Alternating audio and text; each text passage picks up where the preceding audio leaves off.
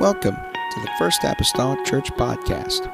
Our church mission is to love as God loves, showing compassion to every soul, thus winning those souls and equipping them to be sent out to plant and to harvest.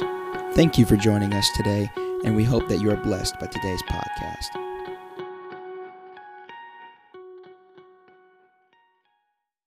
Set them by somebody that's emitting heat. And that may help a little bit. Amen. That may help a little bit. Amen. Genesis chapter number 4 and verse number 25. The Bible says, and Adam knew his wife again, and she bare a son and called his name Seth.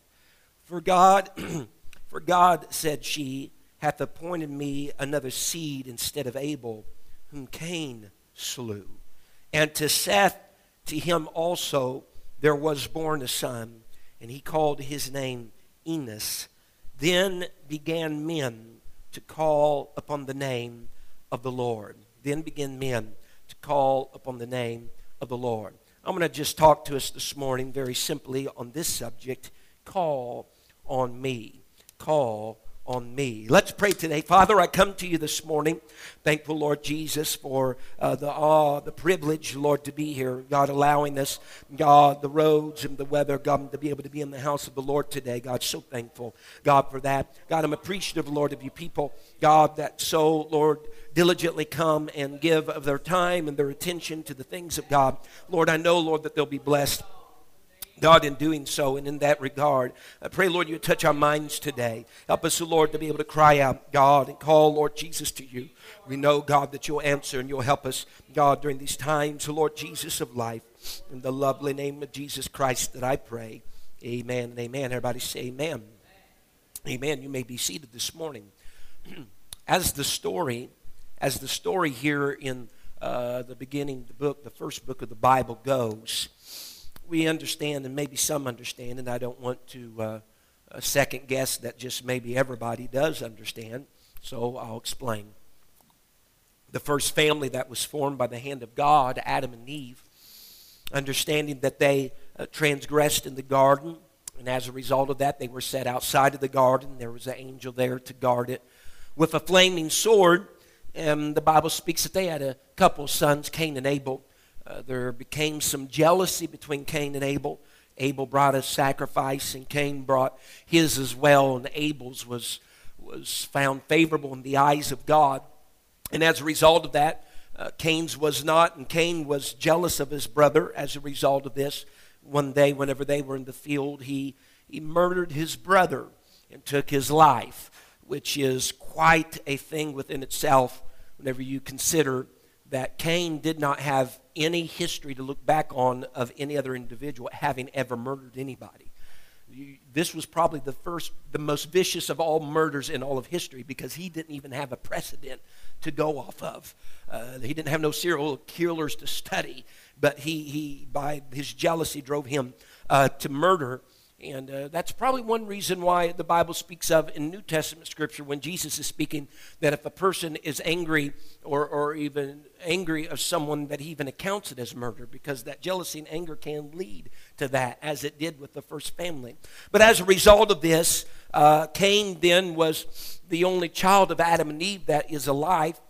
And the Bible says that he departed and left the presence of the Lord. Probably some of the saddest words in scriptures that are spoken, not only there but other places, when someone with understanding, knowing what they are doing, consciously leaving the presence of the Lord. And that's what Cain did, and he was a fugitive and a vagabond going from place to place. And there was going to be a group of people that would be reared from his portion of the family tree that were going to be somewhat wicked people, self-sufficient people that were independent of God, not needing God, so to speak. At least that is the facade that they would put up. We don't need God. We still meet people. We still meet some of Cain's family today. Don't need God. But the reality is we all need the Lord. But nevertheless, as a result of this, though, God allowed Adam and Eve to conceive again, to have yet another child.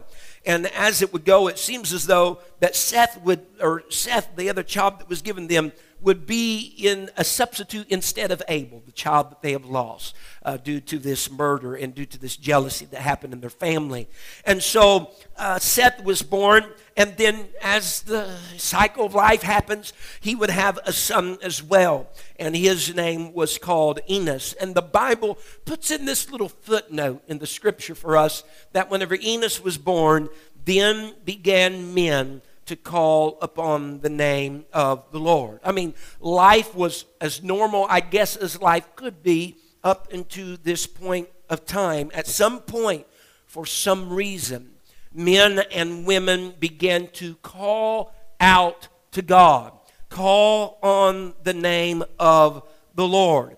And folks, if you could, and I hope we'll understand before this is done today, understand what influence that statement there has had on the rest of us in humanity, or at least should have.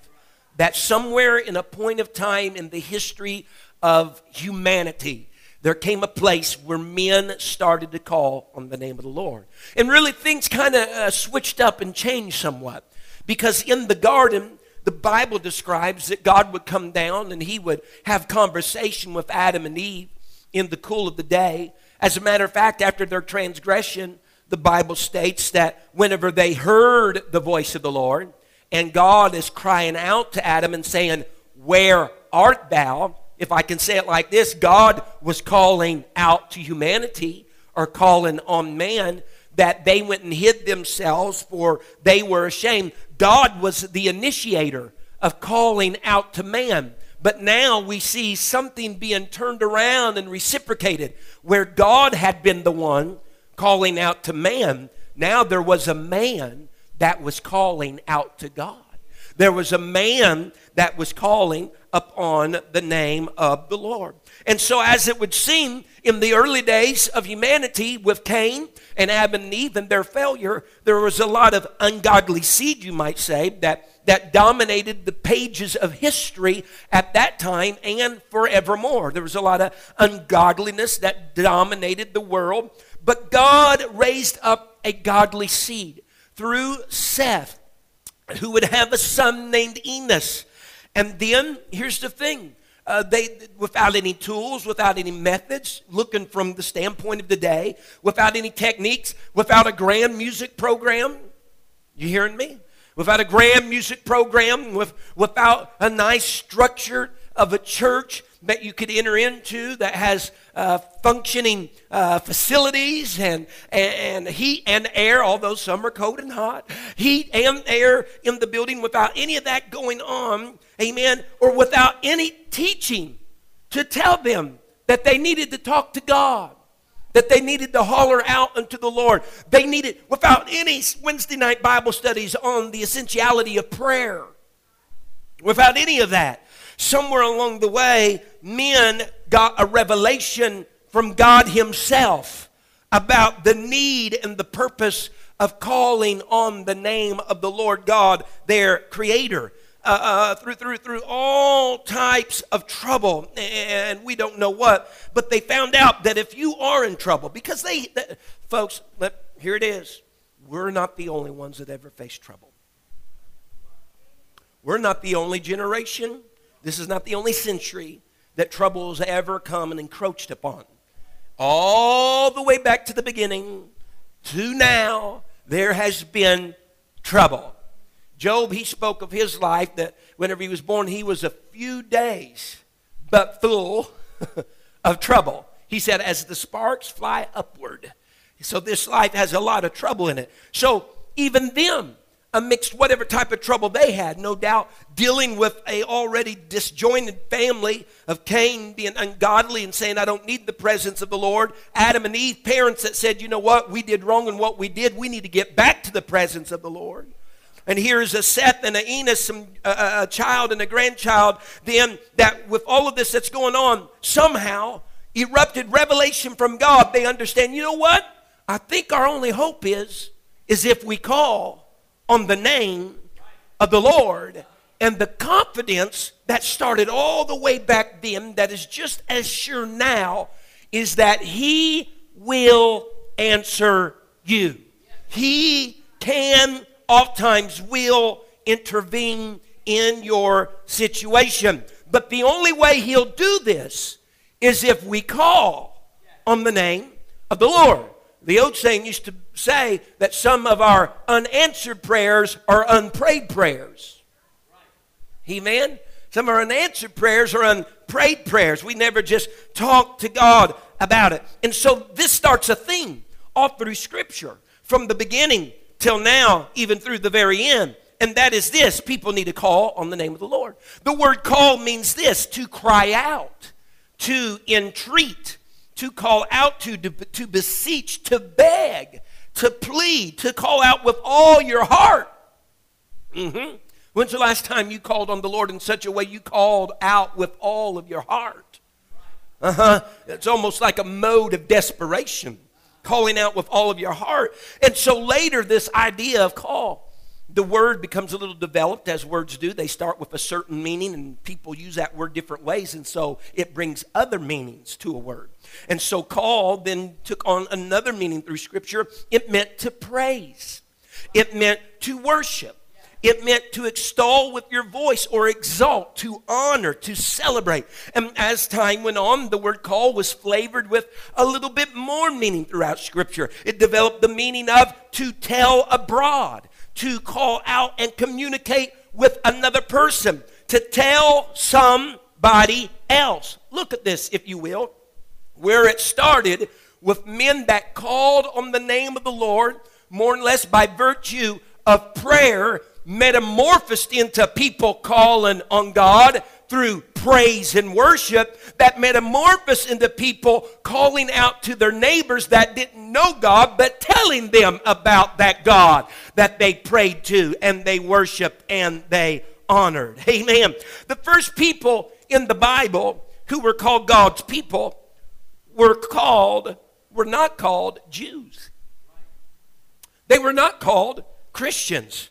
The first people, listen to me, that ever belonged to God were the people who called on the name of the Lord. Before we had these little titles in groups, well, that's Jew, that's Gentile, that's Samaritan, that's Christian. Before we had these little groups, the people that were accounted His were the people that called upon Him and called upon His name. And so, folks, the origin and the root of everything that we do or should do today should begin with people calling on the name of the Lord. Really, Christianity today, its root is not that I attend church. Its root is not I pay tithes. That's all good and a part of it. Its root is not even that I lift hands in worship.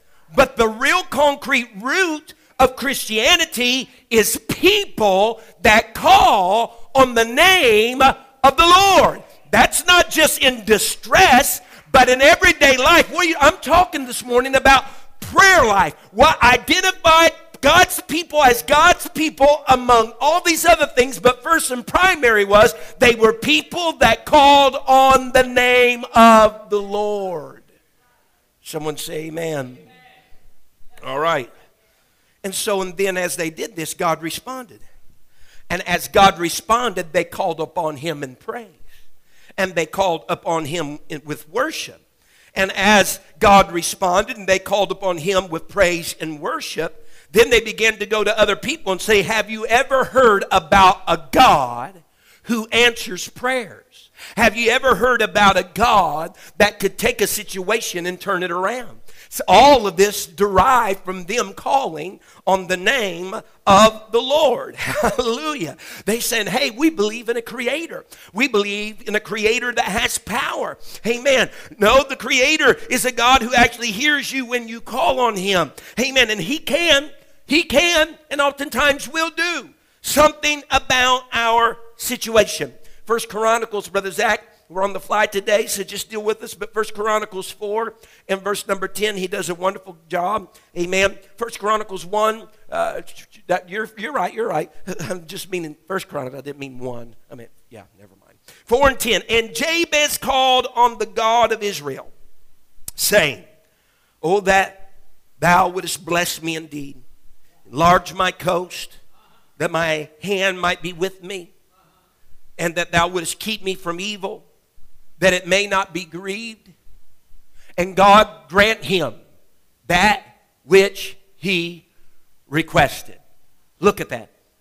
That is the, you know, there have been a lot of people got in their houses the prayer of Jabez. They got books about the prayer of Jabez. They got bed sheets about the prayer of Jabez. They got toilet paper at the prayer of Jabez. Prayer of Jabez everywhere. But and everything, and everybody wants to look at every detail concerning what Jabez prayed for. But I want to look at a very simple detail. Jabez prayed. He asked, he called upon God, and out of everything that he asked concerning there, look at the first phrase and the last phrase. And Jabez called on the God of Israel, and God granted him that which he requested. In spite of all the details in between.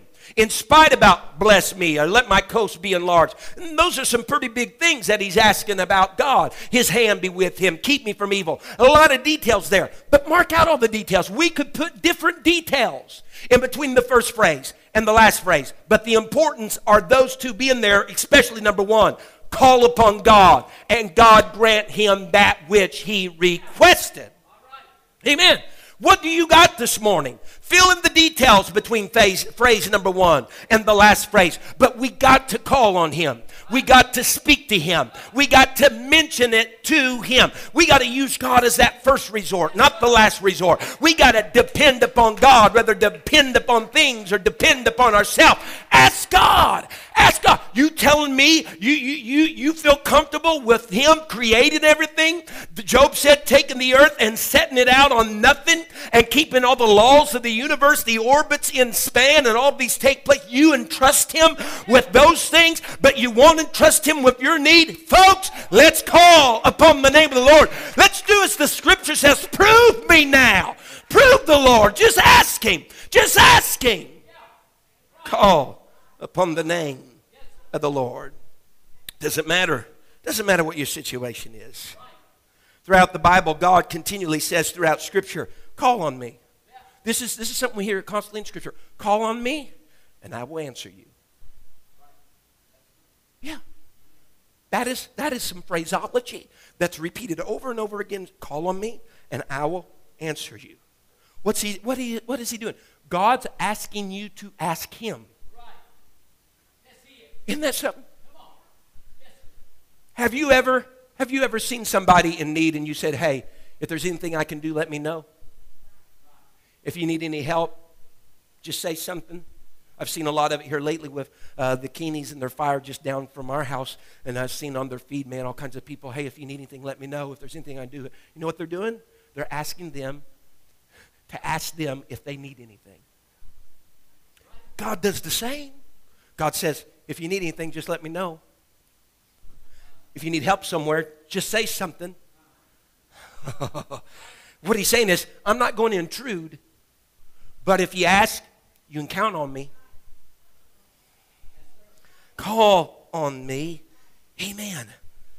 So we step outside of the concept of what is defined as Christianity here in North America, or religion, or whatever religion that you may have been reared in.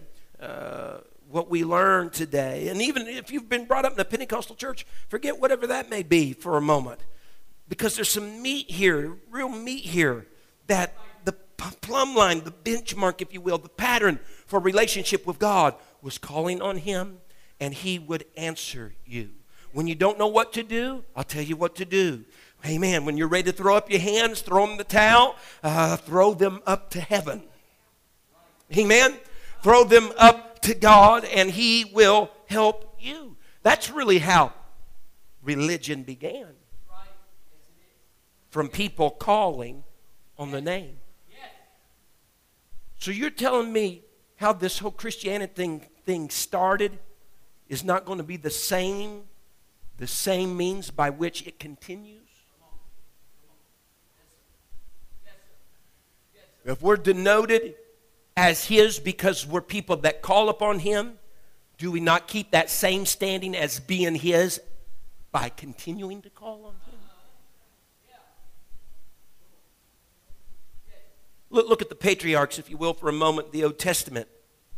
The Bible tells us, and you don't have to go to these unless you want to, Brother Zach. I'm just kind of mentioning them. In Genesis 12:7, the Bible speaks to us that Abraham, the father of the faithful, Scripture calls him, built an altar and called on the name of the Lord. In Genesis 26:25, his son Isaac is spoken of as Isaac built an altar and called on the name of the Lord.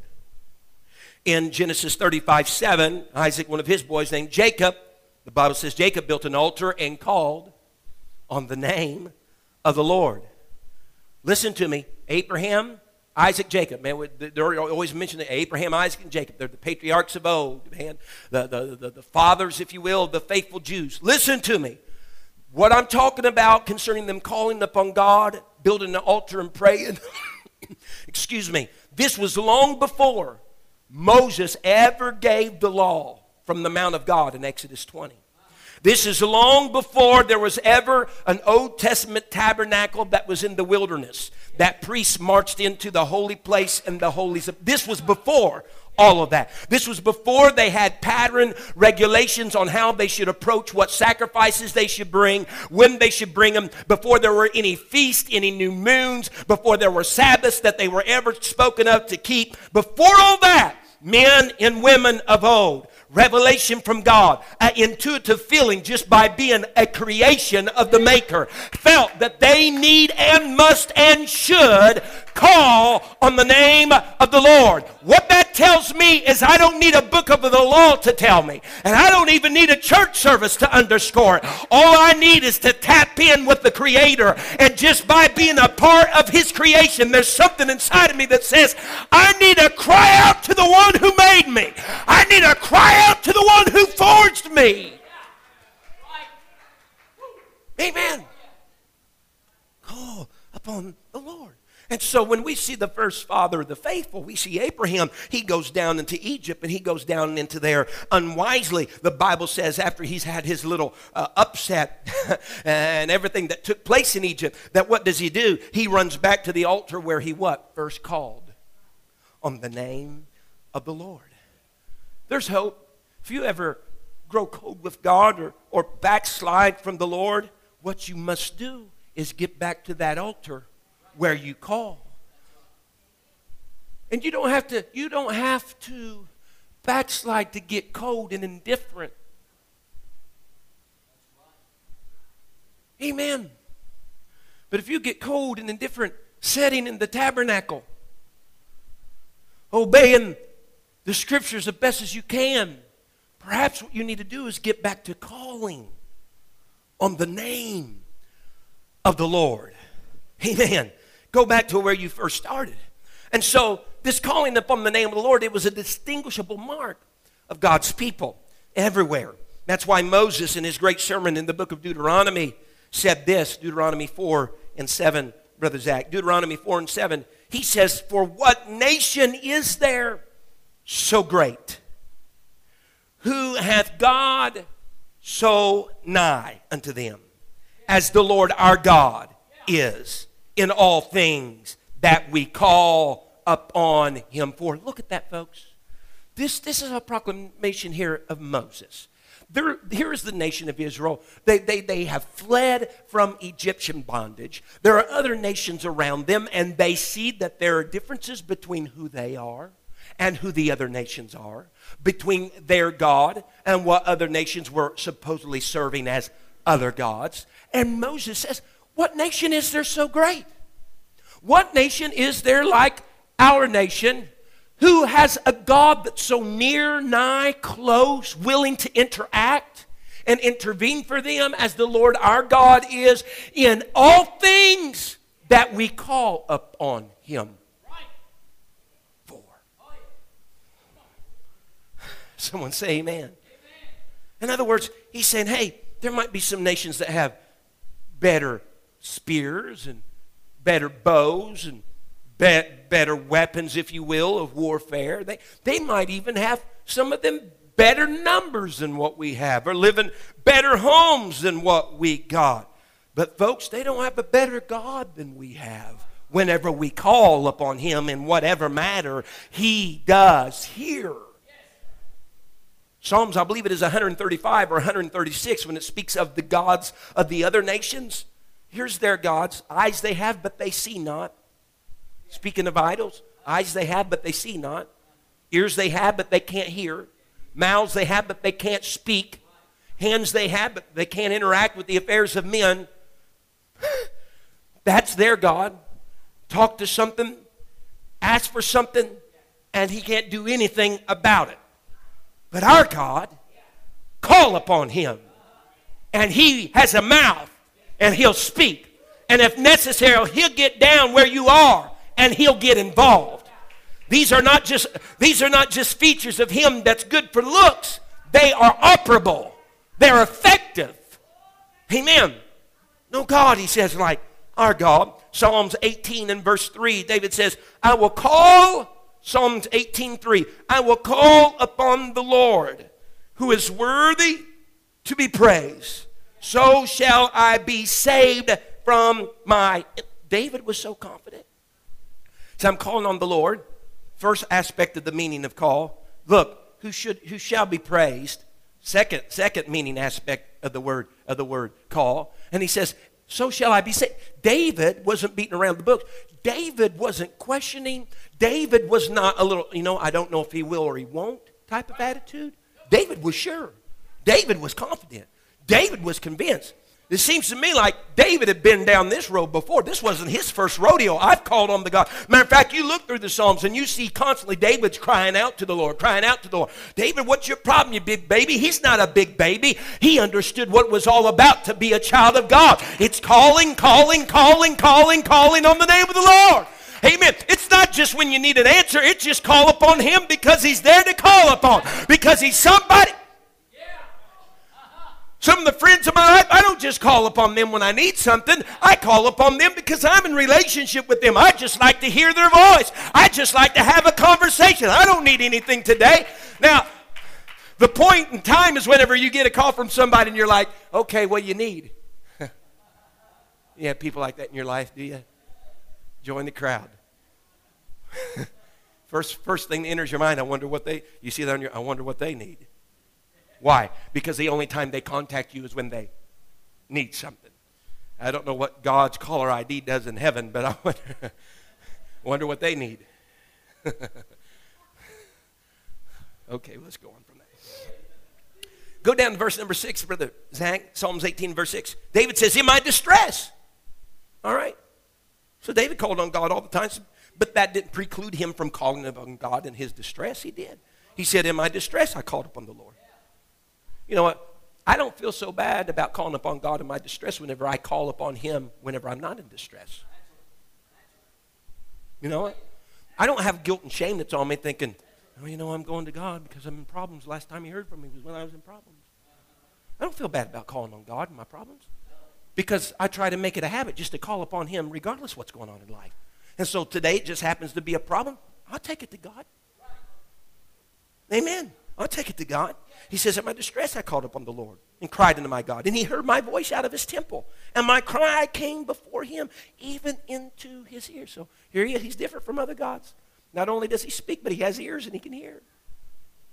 Understand, these are features that are personified, because God is a spirit, but it's letting us know in terms that we can understand. God hears and knows when we cry out to him. Psalms 55 and verse 16, Brother Zach, David says, as for me, 55:16. As for me, I will call upon God, and the Lord shall save me. Here it is, the confidence of David. Just one more here. Psalms 86 and verse 5. For thou, Lord, art good.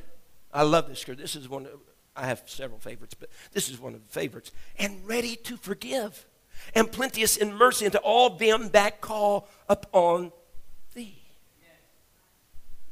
You need forgiveness this morning? Call upon God. Don't wrap it up into your own self and just want him just to, come. Talk to God about the ill in your life. Talk to God about the infraction that you have done or created in your life. Call upon him. He's ready to forgive, but he's asking you to ask him. Okay, I was lying. Go down to verse number 7, if you will. In the day of my trouble, I will call upon thee, for thou wilt answer me. Well, somewhere to be comforted this morning. that the prayers you pray and the times you spend in prayer is not vain time. It's not vain time. It's not a waste of time. Please don't you ever view talking to God or prayer as a waste of time, as though I need to get to something of a more of a concern in my day. I need to rush through this and get to something because there is no greater concern than you having a conversation with God. He can answer you. He hears you. The very one that created you can do whatever needs to be done. Amen. In your life. Now, listen, it may not go along with what you want done, but it will be what should be done from the point of view of God's will and God's purpose for your life. See, we shut off sometimes friend and foe, for that matter, when they don't tell us what we want to hear. We go to people for advice, and what we're really looking for is someone to get on the same horse we're riding. We're looking for agreement. We're not looking for advice. We're looking for someone to agree with what my opinion is. And if that goes against our opinion, then we, kind of mark them off the list as anybody that we will associate with, or even that we'll go and bounce anything off of, because we're really looking for somebody in agreement. And sometimes I believe as Christians we do the same thing with God. God, as long as you endorse whatever I got as my opinion, as what I'm going to do, as long as you'll intervene in the direction that I want this to go, thumbs up, God, we're playing on the same team, yo, bro, But whenever God says, no, that's not what you need, that's not my will or purpose for your life, we're like, okay, God, next time your number comes up, go to voicemail, we'll delete that later. We're ready to sever a relationship. He's just like a faithful parent. He has your best interest in mind, but your best interest doesn't always make you comfortable. Best interest doesn't always make you comfortable. I couldn't tell you how many times I've been uncomfortable in my young years. Heat on the seat wasn't like, yeah, heyday, bring it on, Dad. No, it hurt. I cried. But he had my best interest in mind. Use that on your kid next time. I just got your best interest in mind, son. Nevertheless. Psalms 116 and verse 2. David says, because, look, he's speaking of God here. 116:2. Because he hath inclined his ear unto me. He speaks. He answers. He speaks. He has ears. He hears. Look, now look at this. Look at this. His ears, he's listening again. He has inclined his ear unto me, therefore I will call upon him as long as I live. David said, man, this started with me just calling upon God. But there's something that I've realized in this mode of consistently calling upon him. He hears me. He hears me. And so as long as I live, I got somebody that's going to listen to me. God is such a gentleman, folks. God is such a gentleman. Some people, whenever you're talking to them, they're already devising what they're going to say back to you, maybe even interrupt you before you're done. You got your problem, and man, it's great, whoa, and you're starting to talk to them, and while you're trying to spill out all the details of how horrid and bad it's been, they say, well, you know what you need to do? Don't you just love having that? Because at that moment, you don't need someone to tell you what you need to do. You just need someone to hear where you've been. David says, God's got a waiting ear. Man, I can go to a closet of prayer and I can talk to God and I can tell him, God, I was on the balcony when I should have been to war. And I looked down and I seen that woman bathing. And I said, man, she looks good, God. I'm just telling you. And I even asked if I could have her come to my room. And I had intimacy with that woman. God. Right away. God has a listening ear. Now, he's going to direct us in the direction we need to go, but he's also going to allow us just to spill what we need to spill. You won't find that with anybody other than God. And David says, as a result of this, he said, because I've been through a lot of that garbage in my life. As long as I live, he said, therefore, I'm going to call upon the Lord. You ever been in that place where nobody will listen to me? Nobody's a strong word. There's somebody that will. There's somebody that's, and he's closer than what you even understand. Psalms 118 and verse 5. I called upon the Lord in distress. David again. The Lord answered me and set me in a large place. I like that. He said, God answered me and set me in a large place. Have you discovered anything yet, folks? God draws near to you when you call upon him. You may be in the worst trouble that you could ever imagine. And you may have messed up your life, maybe pretty horrible up to this point in time. I don't know. You may have been very fickle with your calling upon the Lord, a relationship with God. But the moment you call on him, he's right there. So faithful. He doesn't hold grudges. He don't hold grudges. He lets the past be the past. But the moment you call upon him, he is there. Isaiah 55 and verse 6. Seek ye the Lord while he may be found. Call ye upon him while he is near. The ploy of the adversary for all time, his strategy to deceive you and I has been this. Don't call upon God. Don't cry out to God. Be clever. Don't call upon God. I believe some of those in the crowd around Bartimaeus were being used of the adversary. Son of David, have mercy upon me, he's crying out. They say, be still. Don't cry. Why? Because the enemy even knows if they call to him, he's going to show up. That's the reason why that thing that he chisels at called our prayer lives, he's going to do it because he knows anywhere someone calls to him, God's going to show up in their life. And so he's even filtered then into churches oftentimes. Just be clever. If you organize enough, God will be there. If you plan enough, God will be there. Just depend upon the talents and the abilities and the technology of the modern world and all of your best human efforts just grouped together. God will be there. Let me tell you, none of this is a substitute for calling. No organization that we have, no plan, no program, no music, none of that is a substitute for calling upon the name. He didn't say, play a special tune to me and I'll answer. That wasn't the decree. The decree wasn't all these other things. If you have a media screen that can put lyrics on it, I'll be there. No, it was if you open up your mouth and let words come forth and you call upon me, I will be there. Folks, the devil's not afraid. He's not afraid of all. Amen. Whenever we lift up our hands and lift up our hearts and just go through the motions of all that and have a time of an hour and a half just here in church, what he is afraid of is when we're not in church, we're talking to God. And whenever we're not in this assembly, we're still calling upon God. That's what makes him afraid. He's not worried about God just showing up for an hour and a half on Sunday morning, Sunday night, or Wednesday. He's worried about God showing up in your everyday life. He's afraid. Oh yes.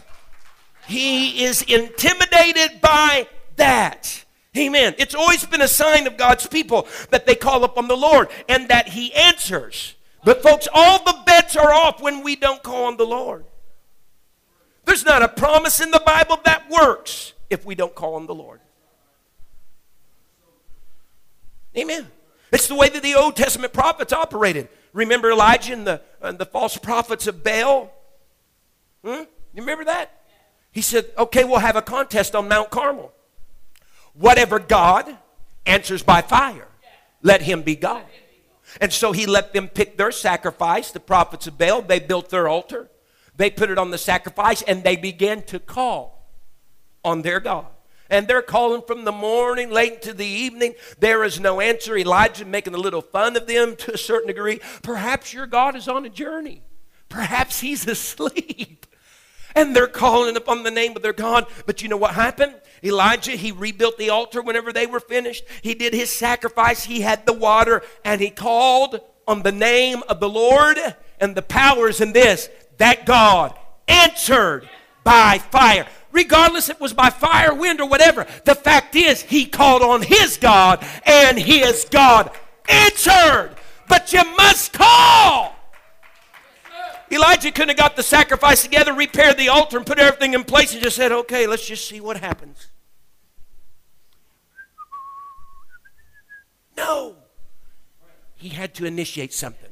He had to call. When he called, God showed up and God answered. Amen. It has been the story throughout ages. That has been the way things have went. Amen. David was even a little bit of a man that was ahead of his time. The Bible says in Psalms 4 and verse 3, but know that the Lord has set apart him that is godly. God has set apart them that are godly for himself. The Lord will hear when I call unto him, David said. Well, who's the godly that David's speaking of in these scriptures? Those that call on the name of the Lord. Those are those that are attributed as his. Even before there was the Jew, the Gentile, the Christian, all those little labels, those who called upon the name of the Lord. And so David said, you can do whatever you want to me. You can fight against me. You can talk about me. You can persecute me. But when I call on my God,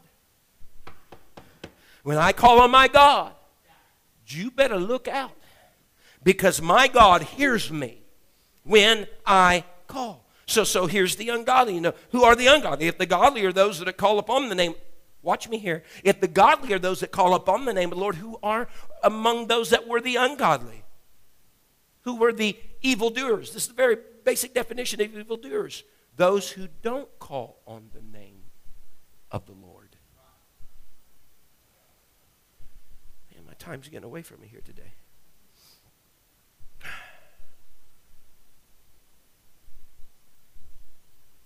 Isaiah 64 and verse 6 and 7, Brother Zach. But we are all as an unclean thing, and all our righteousness are as filthy rags. And we all do fade as a leaf, and our iniquities like the wind have taken us away. And there is none that calleth upon thy name, that stirreth up himself to take hold of thee. For thou hast hid thy face from us, and hast consumed us because our iniquities.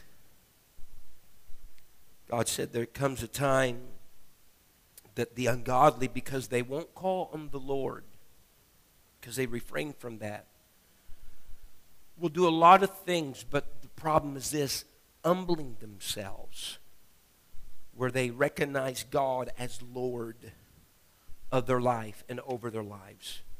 And when they don't do that, they do not succumb or to the place of calling upon the name of the Lord. But David, and Isaiah wants us to know, but that's not the way with the people of the living God.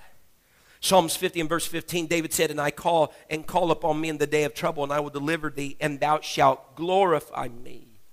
Not only does he want us to call upon him in the first definition of the word call, but call on him with that praise. God wants fresh praise and worship from our lives, and he gets that when we call upon him in our lives. Have you ever noticed that? Bishop has said this for years. If a person starts to fall away from the Lord, many times you can go to a very strategic place in their life, and it's where they start to forget to call upon the name of the Lord. That the very root and seedbed of all of that begins to happen. They begin, because see what happens when we start to refrain from calling upon God, we're becoming the very definition of the ungodly. It's those who do not call upon the name of the Lord.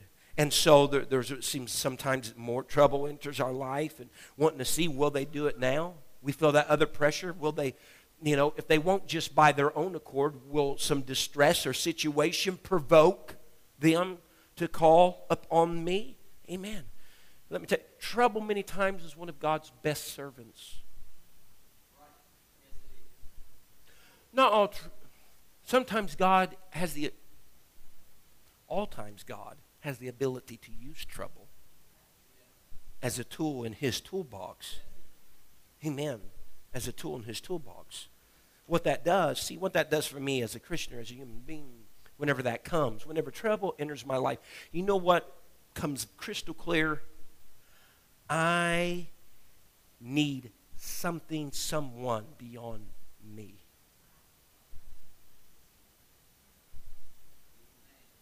It makes life real in the moment of trouble that Paul McGee can't do this. I don't have enough finances to take care of this.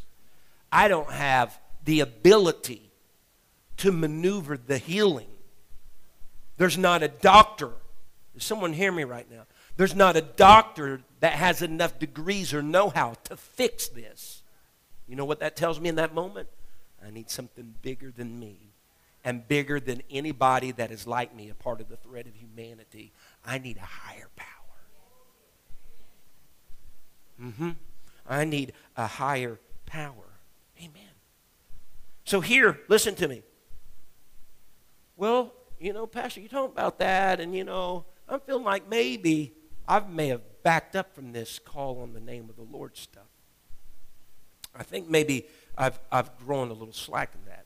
Let me give you the Bible's definition of revival in Psalms 80 and verse 18.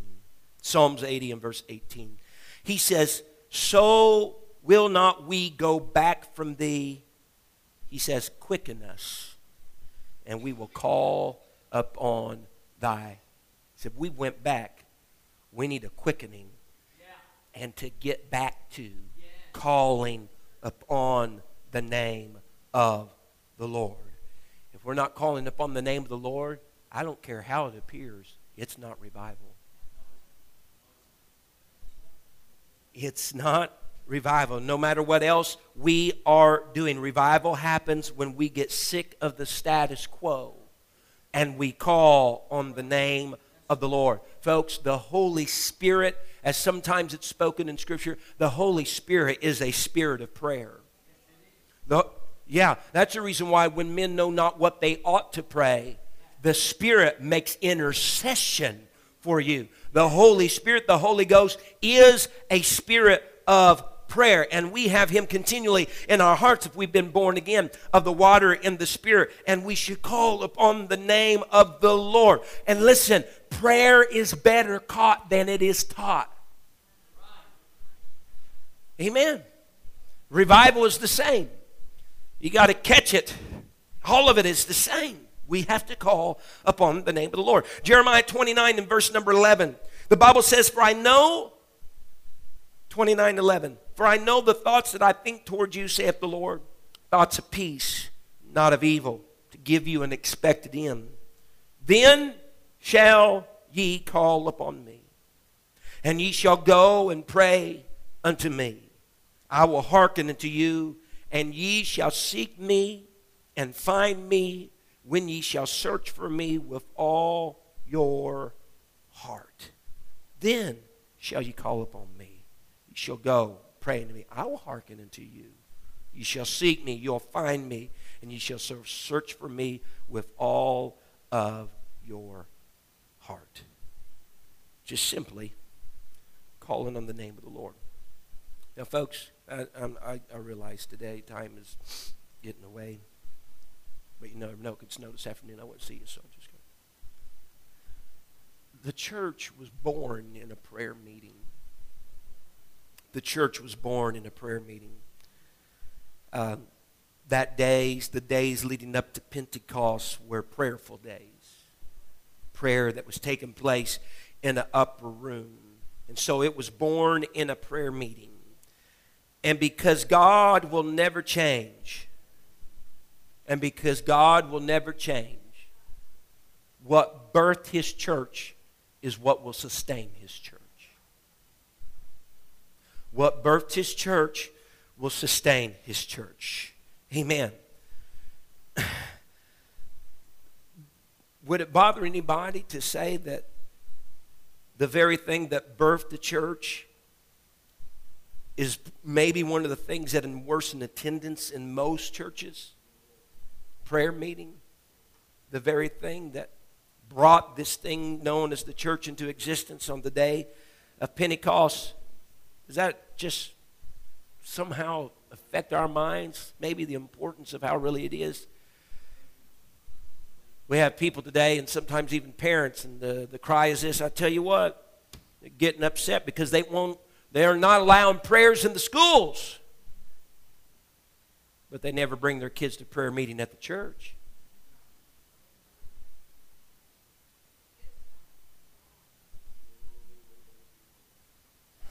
Someone say amen. You know, they didn't have prayers. They didn't have prayer in the first century in the schools of Rome either. But the church called on the name of the Lord. Political figures in the first century, let me tell you, they were pretty corrupt. Political figures, pretty corrupt. Probably more than what you can imagine what we got going on today. But Paul's not wringing his hands over the matter and getting worried. The church just starts calling on the name. Just starts calling upon the name of the Lord. Here's the fact, and I'll be mindful. Sometimes we blame external situations for our problems. We blame external situations for our problems because we're trying to divert the attention from what the real problem is. Amen. There is no worry about the world in the pages of New Testament Scripture. The church was commissioned to change the world. You're the salt. You're the light. These are the men that turned their world upside down. But it wasn't prayerless men or prayerless women. If the salt has lost its savor, wherewith shall it be salted? It's good for nothing and should be trampled under the feet of men according to the Scripture. Amen. If you'll stand with me this morning. I could go on. So this is one of those times I'm not finished. I'm just quitting. And that doesn't mean I'll come back to this next Sunday either. Hallelujah. If we bow our heads in this place. Thank you for listening. If you would like more information about our services and activities, you can find us on Facebook, Instagram, and Twitter with the username FACMC. Again, that's FACMC. Thank you, and have a blessed day.